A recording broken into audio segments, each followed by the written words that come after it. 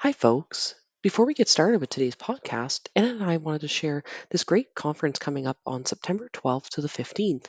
It's called PXP for Patients by Patients, Partnering to Make Research Stronger.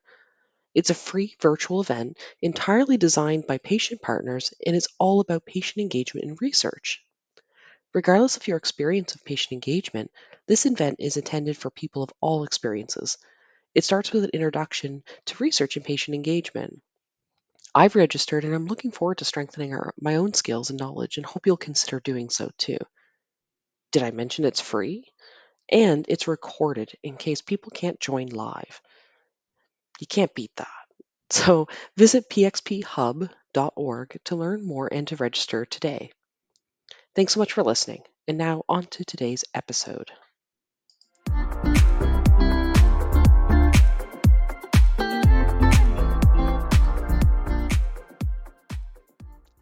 Thank you, everyone, for joining us on As Per Usual, a podcast that explores the current state of patient engagement in Canadian research and how to make it better. My name is Bryn Robinson, and today we've got two wonderful guests to talk all about awareness. In our study, participants raised concerns about the lack of awareness of patient engagement that still persists in the research community. After nearly a decade of SPORE in Canada, what gives? Oh boy, Bryn, what gives is absolutely right. So then, how do we move into a preferred future state in which there is widespread awareness of patient engagement in research, including of its benefits, preferred approaches, as well as even how to get involved in it?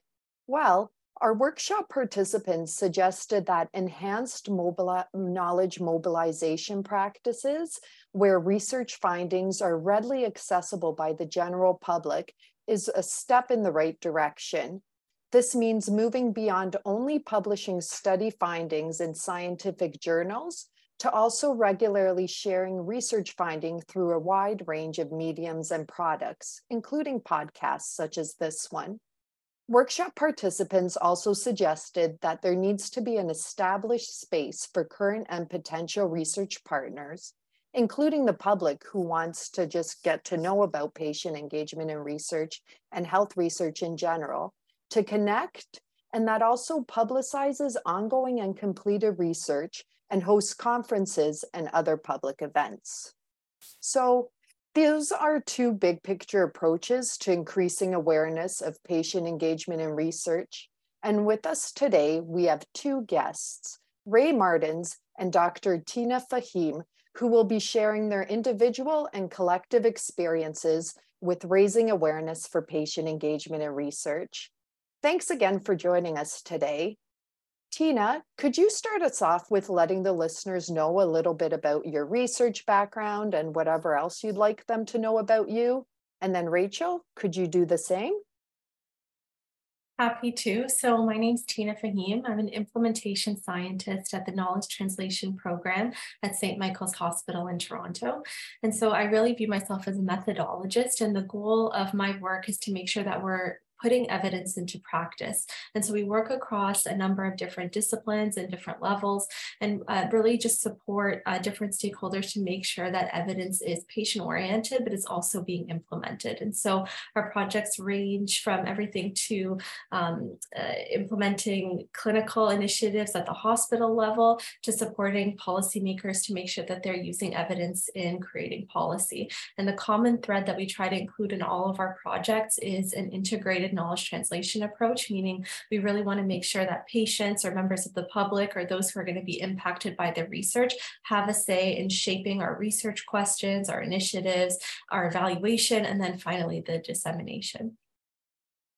And for myself, I have the honor of living, working, and playing in Treaty 7 territory in Southern Alberta, and I function as a knowledge broker, which is sort of a growing role as of late, where it's an opportunity for people to go, for someone who works in this role, to go out into the community and to share the concept of research overall. To share that through information that might not necessarily be regularly democratized with a certain population of people, make connections with researchers and community members who might have an interest in partnering together, things like that. So it's a lot of it's kind of like being a bit of a research influencer or a matchmaker, but with knowledge would be kind of a short version of that. This work has had me split my time between both McMaster University as well as the University of Calgary with the Israeli Accelerator. So some of the work has focused on folks within the disability community overall in Canada, and that has had a variety of impacts over time, not only with the work that I do, but also as a research partner with lived experience myself, and being able to share and reflect on those experiences in order to show other people what awareness raising can look like in this area, and that what it means to partner and how that can fit into a person's life as well too. Influencer, that's the first time we've heard that mentioned on the podcast. That sounds like a perfect term for especially this topic. So Ray, could you tell us about some of the cool influencing activities you've been doing for raising awareness? Well, one area that I decided to jump into with a bit of with as little dignity as I have, I'm a bit of a goof in nature. I met my husband in theater back in the day in a mime troupe we were both auditioning for, ironically. So the wedding had a lot of goofy mime jokes along the time in terms of how we met. But that has offered an opportunity to take humor and talk about my own life and things like that, and do that on social media platforms like TikTok, and to kind of contextualize the reality of what it means to partner and how that can benefit from a variety of experiences. I've reflected on some of my work within the policy field, having gone to the UN twice, and considering that human rights is a significant knowledge gap with a lot of Canadians. I've helped have the opportunity to contextualize what this means during the last couple of years with COVID, kind of helping defeat some of the misinformation associated alongside human rights, but also saying that you can still partner and participate and get involved and help shape big things along the way. And in some of the other experiences that I've had as well too, I do a lot of writing. I've had a few exchanges as well too, just within the community, just finding unusual spaces in which to share these experiences and help tell the story. I'm a big fan of the storytelling nature of that. And I do that through not only just the dynamics of just the usual types of talks, but I do that through photography as well too. So I get to share kind of the reality of my life and how that fits within the broader world. So it's nice to be able to be creative in this space for sure, and just to kind of think about how unusual mediums can sometimes be more impactful in some respects as well. That's so cool, Ray. And I heard that you and Bryn once baked bread and talked about patient engagement and research. That we did. That was a magical time. Oh, that's so awesome. And what about you, Tina? Could you tell the listeners a little bit about some of the initiatives you've been engaged in to raise awareness? Yeah, absolutely. So I think the number one thing is, just given the nature of my role, we're often called in to kind of consult on different projects, different grants. And so that's a really fantastic opportunity to work with different scientists and researchers across disciplines and across institutions. And for me, that's really been a fantastic platform to raise awareness. People bring us in to consult on a very specific piece of knowledge translation or knowledge mobilization, but it's often an opportunity to highlight to them how we can include patient partners on the grant, or how we can build in resources or a research question that really emphasizes that patient voice. And I think being able to have those conversations very early on in the grant development process or in the protocol writing phase has been absolutely critical, because it allows us to think very early on about what resources do we need to do this meaningfully, and to think about that as an essential component and an essential objective of our research study, rather than an add-on once we've kind of shaped our scientific objectives. So that for me is really the bread and butter, is bringing it up in every kind of review or a consult that we do. But in terms of kind of a formal initiative, one that comes to mind is the Roundtables initiative that we ran with the Ontario SPORE Support Unit.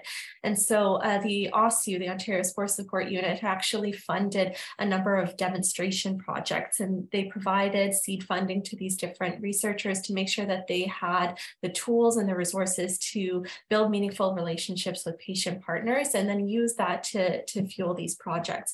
And so it was really nice. They had a whole supplement in the CMAJ describing the different projects. And so what the OSU wanted to do at Study End was to have a dissemination event to really feature and showcase these projects and to talk about the impacts of patient-oriented research, and also to look at lessons learned across the different projects. So we were brought into this initiative through the SPORE Evidence Alliance, and we helped run these roundtables. So I think we had 15 study teams that came together to present their findings, and we were able to bring together a really diverse group of stakeholders that included members of the government, both federally, provincially, municipally. You had different research networks, different policymakers, health organizations, patient partners, of course. And it was really an opportunity for these research teams, accompanied by their patient partner leads, to tell the stories about what they did, what they learned, and to disseminate their findings directly to these decision makers. And what result? We thought it was going to be mostly a one-way dissemination, but it was actually a fantastic conversation where people were able to showcase their research, but it was also a platform for these policymakers to also give the researchers feedback about what they need and what they need to make decisions, and what type of data and outcomes they need in order to drive policy and decisions. So that exchange was really invaluable and was really different than a lot of the traditional dissemination forms we've taken. The other really nice thing is we were able to kind of zoom out from the individual projects and think about what we need to do to change our systems to be more conducive to patient-oriented research. So of course, we all know that there's time investments, resource investments needed to do patient engagement in a non-tokenistic way. But we are also able to zoom out and think about how does our REB run? How is our data collected? And how are our process conducive to supporting this research or not? And some of the individual teams were able to change some of these processes through their projects. So that was a really fantastic kind of takeaway from that initiative, is there are a lot of things we can be doing at the system level to facilitate patient-oriented research, and having that awareness by the people in charge of these systems was really fantastic. That's really interesting. And I had a question, but I'm like, something you said, Tina, made me think, okay, I want to ask a different question now. And it's for both Ray and for Tina. And so maybe Ray, you can start, was the dialogue. That's interesting because, oftentimes we do feel it is very much this just churning out stuff, but what kind of reaction, what kind of dialogue are you getting? And do you think that's raising awareness more? Or do you think that's like for example, on TikTok, like your videos, are you having dialogue that maybe you wouldn't have had, or had those conversations you wouldn't have had it previously? I have to some degree, but because part of the reason really ends up being, I think recruitment, like study recruitment, considers things as being transactional. You go out, you ask, you push that message and say, hey, we need you to do a thing. Then you go do the thing, and then you publish the thing. Whereas when it comes to thinking about engaging and partnering, especially in a marginalized community, and in a community that's often had high risks of paternalism, and had a lot of people dictating the story for them, this is an opportunity to think about engagement and that dialogue as being something that people are not generally won over by a singular exchange in this respect. And they need an opportunity to think about not only the full story, but about the evolution and where this fits within the framework of one's own complicated life. And understanding that to make that first step is an assertion of trust where there hasn't necessarily been trust in that system previously.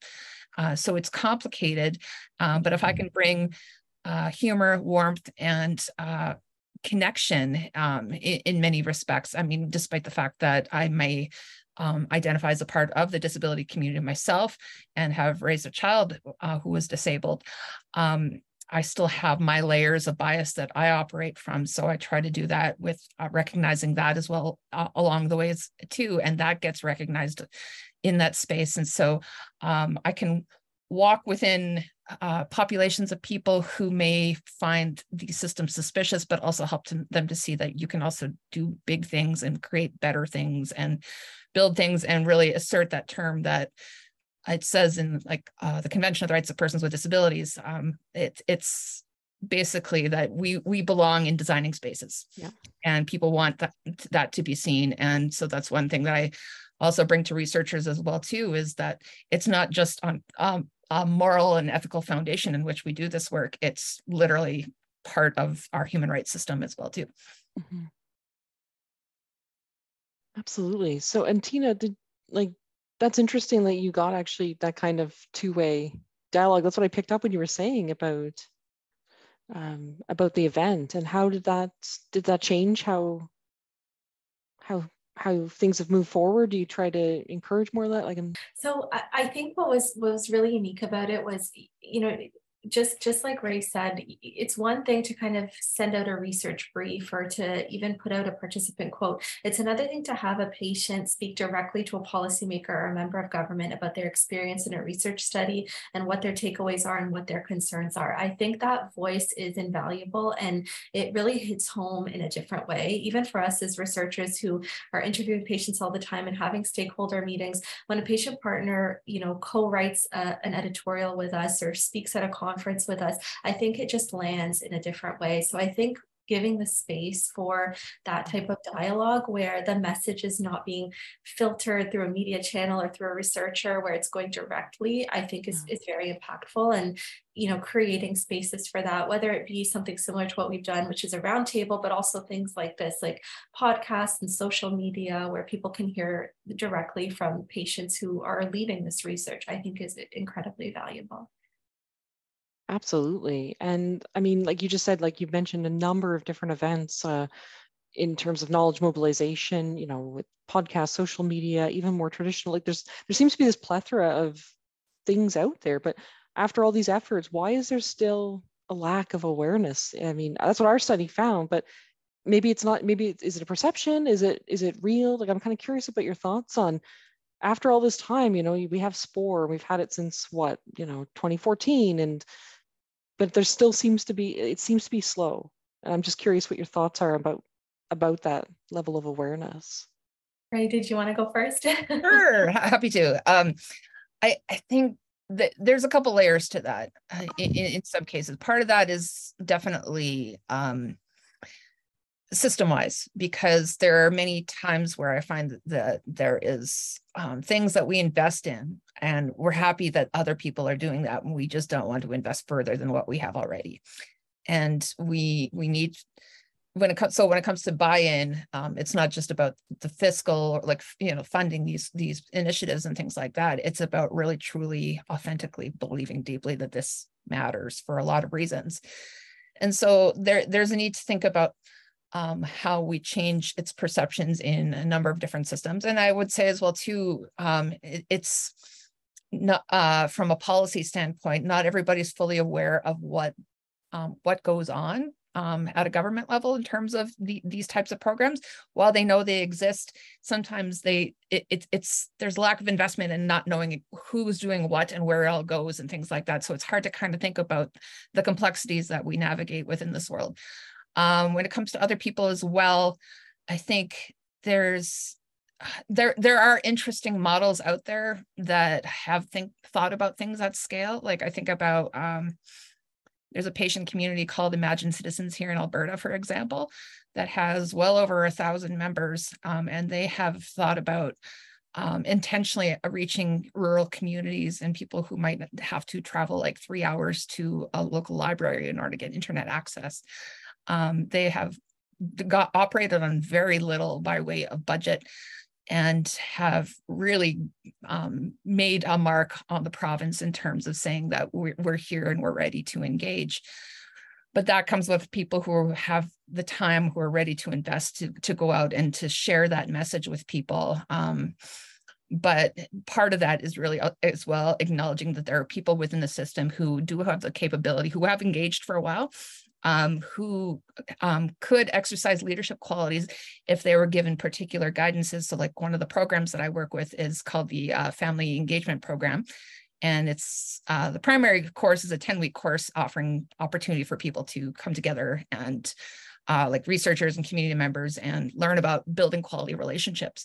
But one of the next phases of our program has been the development of a leadership academy, which is offering people little characteristics and tools to help them understand what it means to advocate within their local systems and help improve and advocate for engagement and make sure that that happens in wherever they live. And this has actually been a message that has reached a wide variety of people internationally. Our most furthest student was from Suriname. People want to know what it means to advocate for this type of work, like everywhere. So with that in mind, like we give people an opportunity to do elevator pitches. So if you had somebody trapped in an elevator that you wanted to talk to, can you talk about that next step in 3 minutes or less? Things like that. So that offers people that confidence and to think about what it means to find a vision in improving engagement. That's awesome. The Leadership Academy, that sounds fascinating. I've watched from afar the research program, the family engagement one. So to see it take that next step is really encouraging. For sure. And you never know when that happens. I was at a random conference a couple of weeks ago in Toronto, and I ran into a politician I've had just dreamed of having a conversation with. Unfortunately, it didn't happen in that moment, but it was just representative of one of those things where you never know when that comes about, and you want to be ready and have that message in your back pocket to exactly help move things forward. That's awesome. Hopefully next time. There will be a next time. We'll put that in the universe now. Tina, what, from your view, I can understand maybe a bit, like having sort of done similar, like working with people, like that constant, always seeming to have to raise awareness that this is a thing, that it's important to include. Have you any thoughts on why that might still be the case after all these efforts that we see on a national level, provincial, what have you? Yeah, no, for sure. I think, awareness is improving, but I think one gap that I've observed is I think sometimes researchers struggle to think, is my research and is my question conducive to patient-oriented research? And I think they have a hard time seeing how patient partners can co-lead the projects they have, because, we're very set in our objectives and our PICO questions and our, advancing our science. And so they kind of have a hard time often saying, well, how is the patient perspective going to be incorporated when I have a research question already? And so I think it's a couple of things. I think number one, it's a bit of a culture shift in being willing to change your research question or to add additional questions to reflect what the needs of the population are. And I can tell you there's been entire grants that we've written just because our patient and community partners have said that this is important to them. And it was topics that we would have never, researched on our own. And so, but I think that's a culture, and you have to have an environment that's supportive of that. But the second thing, I think we need awareness on how to actually do patient-oriented research and to show researchers that it's more accessible than you think it is, right? It's not an impossible feat. It requires some time, it requires an investment, but it is feasible, and it's feasible for all different types of research. And so that's why I think it's been really fantastic to see groups like the SPORE Evidence Alliance, who do a lot of systematic reviews and meta-analyses, research that I think traditionally we wouldn't think is conducive to POR, but they've developed entire methodological frameworks and have a whole committee of patient partners who inform the research question and help define outcomes for the review, and then help write research briefs when the studies are done and advocate for evidence being put into action. So I think more and more, crossing kind of disciplines to talk about how to do patient-oriented research is really valuable. But I also think we need a little bit of work about multidisciplinary approaches to making research efficient and patient-oriented. And I can give a quick example from some of the work we did during COVID. we were approached by immunity researchers who really wanted to assess seroprevalence of COVID in long-term care populations. And so they approached us because we had relationships with a lot of these long-term care homes. And what we said back was, this is a fantastic study, but we need to make sure that we're also addressing the needs of the long-term care homes. And what we ended up doing was running kind of a multi-arm study where we partnered with the homes. We did needs assessment to figure out what supports they needed, help them implement their IPAC, their vaccine strategies. We implemented wellness strategies to deal with the mental health burnout that was going on in homes.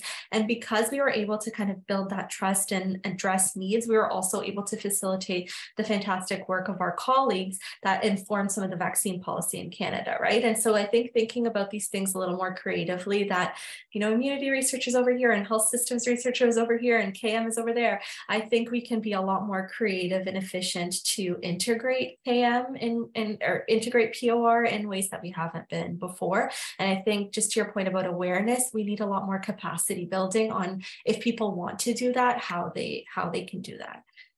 One last point as well, too. I think this is a conversation I've had with a few sport-related organizations, and I think we all share a similar sentiment that we all have a lot of these really great initiatives and programs that are there and available for training, but we haven't really kind of consolidated what they do and help people have a better track and understanding. Like, I have this goal to meet specifically in terms of where my awareness is or my knowledge is, then you go to this program. You have a different one, you go to this program, things like that. So there is a need to kind of start coming together and thinking about how we can streamline that process a little bit. Plus, when you Google patient-oriented research, you have to know the term first. You can't just say, I want to partner research and get a really good formative understanding of it. So it's not a concept with a digital footprint that's very intuitive for people who are very new to the concept as well. It's really fascinating, all the work and thinking you're putting into, both of you, both into really building bridges between research and the public, but then also bridges among researchers and the different organizations that are supposed to be supporting us all.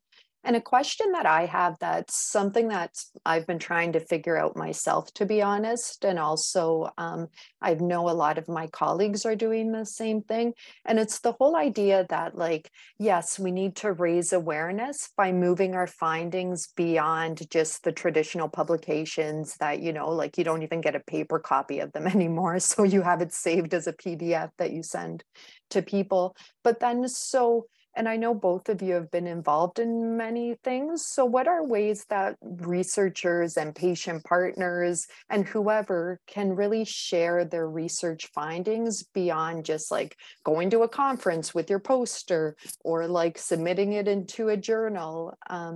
So what tips would you give to people about that? That's a really great question. I think that in some respects, depending on what your subject matter is, that really helps shape what sort of initiatives can come about.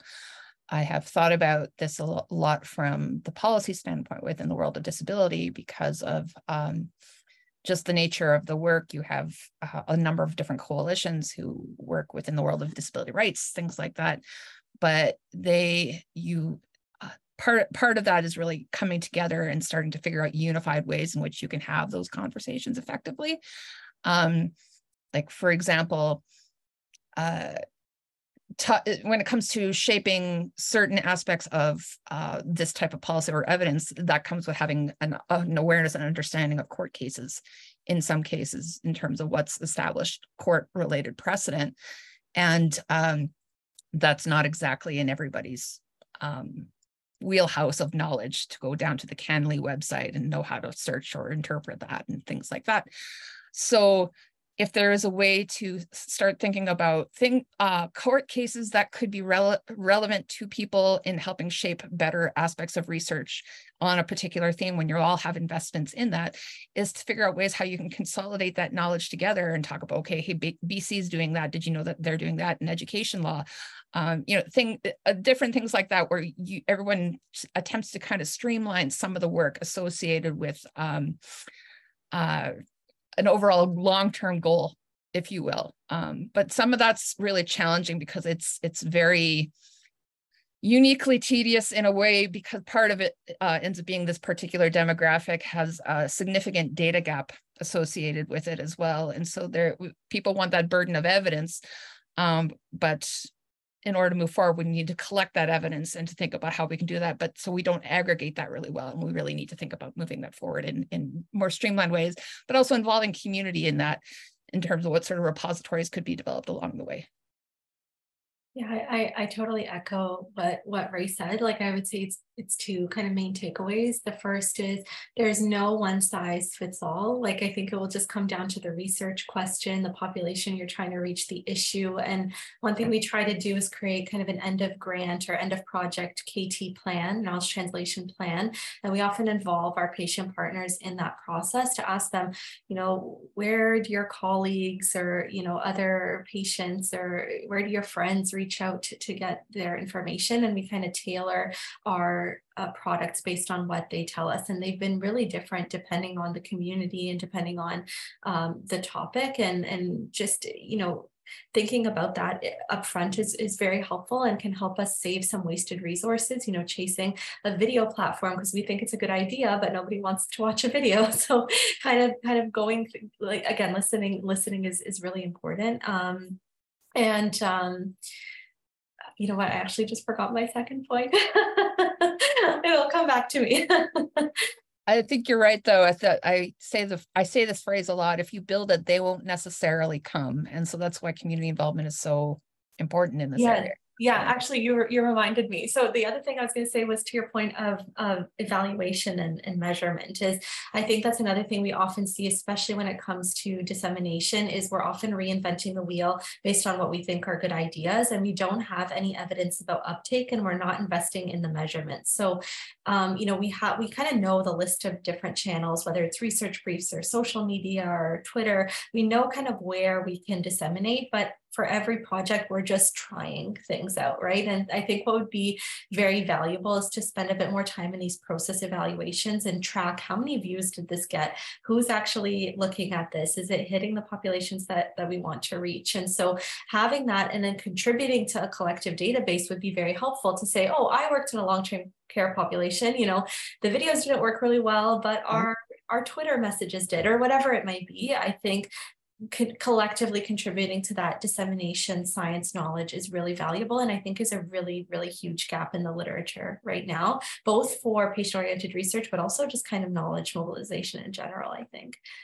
Absolutely, I completely agree. And I do wonder if somebody has been analyzing, like, one prime example for me is the dissemination that came about with like the early phases of COVID.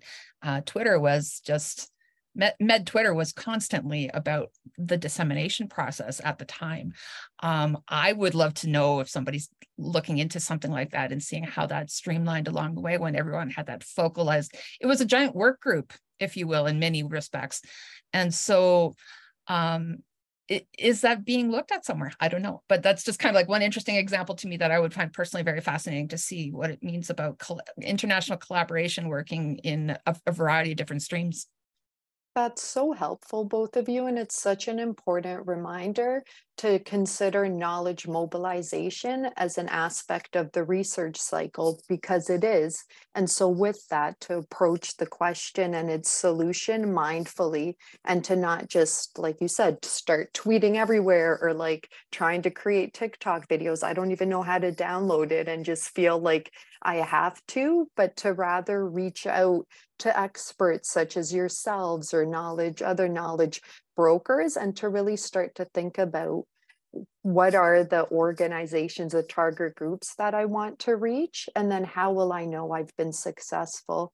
And as patient-oriented researchers, you're right, reach out to the communities, keep working with your patient partners, and develop this plan together. So that was really helpful. Next time I start to panic, I'm just going to take a deep breath and devise a plan. I was wondering too, actually, Anna, like, you got me thinking about, and I think also the talk about the process evaluation that often triggers in my mind, you know, questions of value, or at least not from me, but certainly when one is asked to sort of prove that it works, like that's often a question. And I do wonder, like, and maybe this is, maybe it's actually gotten better. I don't know. I'm kind of curious of your thoughts about raising more awareness about the value of patient engagement. And do you find is it less conversations about that now? And is it more like just showing examples of patient engagement in different research studies, or is there still this need to convince people of the merits of involving people that in decisions that actually directly impact them? As I say that, it doesn't make sense to me, but I don't have numbers to quantify my answer, but I think one kind of solid pitch that we often use is by involving patients early on and really understanding the needs of populations, we're going to have less research waste, right? And we have lots of examples of implementing initiatives and doing something just because we think it's a good idea. And there's been a lot of work in this space, just kind of showing that often we think we know, and we spend a lot of time and a lot of resources developing programs and apps and interventions that don't actually address needs. And so even just thinking about a resource perspective, there's so much time and money and work to be saved by doing things more efficiently, by speaking to those who are going to be impacted by the intervention, and to actually listen to hear what the problem is. So I think that's a fairly compelling message to send to policymakers. But the more we can kind of quantify that and show how the investment in patient-oriented research changed our plans, and writing process evaluations and unpacking that black box about, like, often I see in manuscripts, in the methods, there'll be a paragraph saying we had patient partners and they advised on this and that, and then it's like the whole study and that's it. But just that, like, if we could write papers on that process, here's what we originally planned and here's how it changed and here's how we engaged people, and evaluating how we're engaging people, and just spending a lot more time in that process evaluation, describing it, collecting those metrics, I think is so helpful and valuable to say, we were going to do this. It might have cost us this amount of money, but we were able to change course and do things much more efficiently. So I think, again, just kind of thinking about investing the time in those evaluations can be very meaningful, and I think would be a compelling argument to policymakers, to researchers. And on the flip side, I think for patients, patients also need to feel secure that they're not being involved in a tokenistic process, right? And so I think some kind of accountability to say, here's how we intend to use your feedback, or here's how we're going to include you, here's what we anticipate, make sure that their goals and needs are also being addressed. I think it needs to go both ways, right? It's not just what compels researchers and policymakers, but what also compels patients to continue partnering with us, right? I couldn't agree more, Tina, especially just you mentioning, touching on the notion of potentials for harm in this case as well, too. A lot of people that I work with as research partners have struggled with this idea of thinking that their first exposure to the notion of partnership and really ends up being an extension of their perceptions of how they've been treated in care.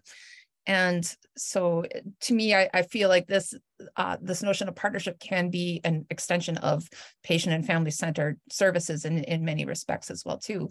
But in terms of how people see this type of work, some of that really comes down to, I think there's a depth that's really difficult to quantify in many respects. I think about a dear friend of mine who teaches educational assistants or future ones in a university setting. And I sat in on one of her lectures once, and she said, if you don't feel this type of work in your bones, don't do it. And I think that really is reflective of a lot of what goes into this work as well, too, is that feeling that not only you see just from the metrics or in terms of analysis or evaluation, but also how your partners reflect that experience as well, too, as being community-based, as being something that they're attached to, about that sense of pride as their first study is published. All of these things talk about validation of one's story. I've actually started talking about within some of my work, I created a bit of a small framework on the evolution of a person's experience. I call it DICE's L. And it's basically about from the path of discovery towards leadership. And there's even things like investment, catharsis, empowerment, all of these things come into different facets of a person's complicated experience with partnership. So we don't really address the psychosocial aspect of what it means to connect with the system to a degree where suddenly you have that sense of power associated with that and what that relationship looks like, but also that potential and risk to harm in some cases as well too, because we can mandate this work till the cows come home, but at the same time, you can skip a lot of the integral things if you have a total disinterest in the work and risk impacting people in very negative ways as well too. So we need to think about the why and help people better understand that as well too if they are working in this field. And that's such an important point to consider as we all work together towards raising awareness for patient engagement and research, is to ensure that we never lose sight of really ensuring the capacity is there to ensure that as more patients do become patient partners, that our understanding of patient engagement and research, our collective approaches are there to help ensure that everyone has the best experience possible. So many of these factors that we're discussing through our podcast are interrelated. And I love how every kind of episode builds and ties to each other. So now, before we wrap up, is there any one key takeaway or one key consideration that you'd each like our listeners to walk away with when they are thinking about awareness of patient engagement and research, both maybe in terms of its importance or how they can incorporate it into their own practice? That's tough. Single takeaway.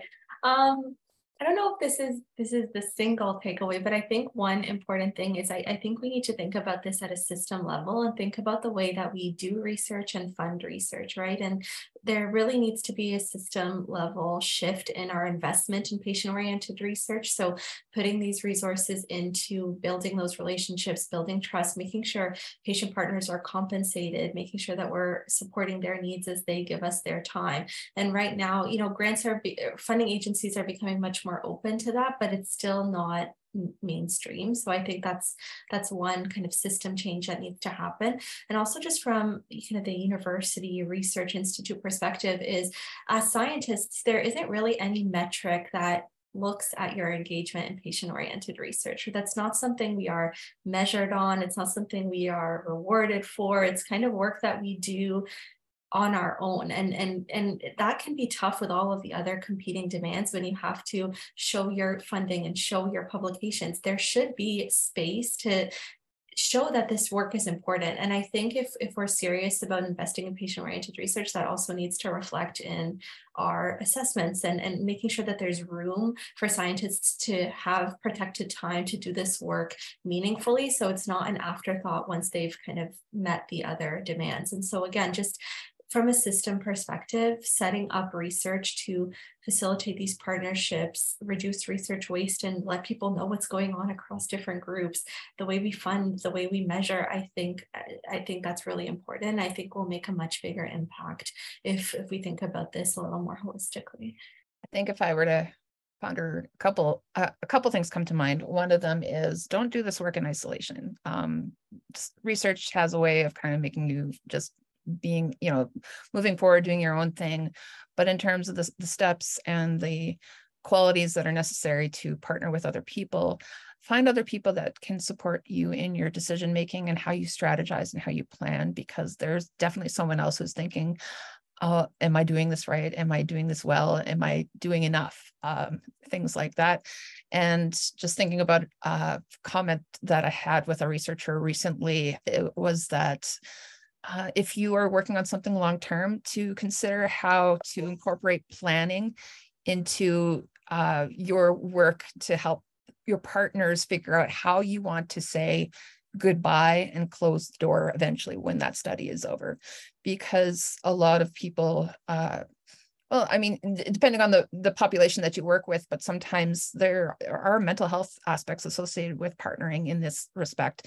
And so to offer them that space to think about how they want to finish up this work gives them that psychological opportunity to say goodbye in a very healthy way, depending on how things go. And maybe they come back, but that's just an opportunity for them to evaluate themselves what this experience was for them and whether or not they want to do it again. That's wonderful. And thank you so much, both of you, for sharing your thoughts and generously your time to,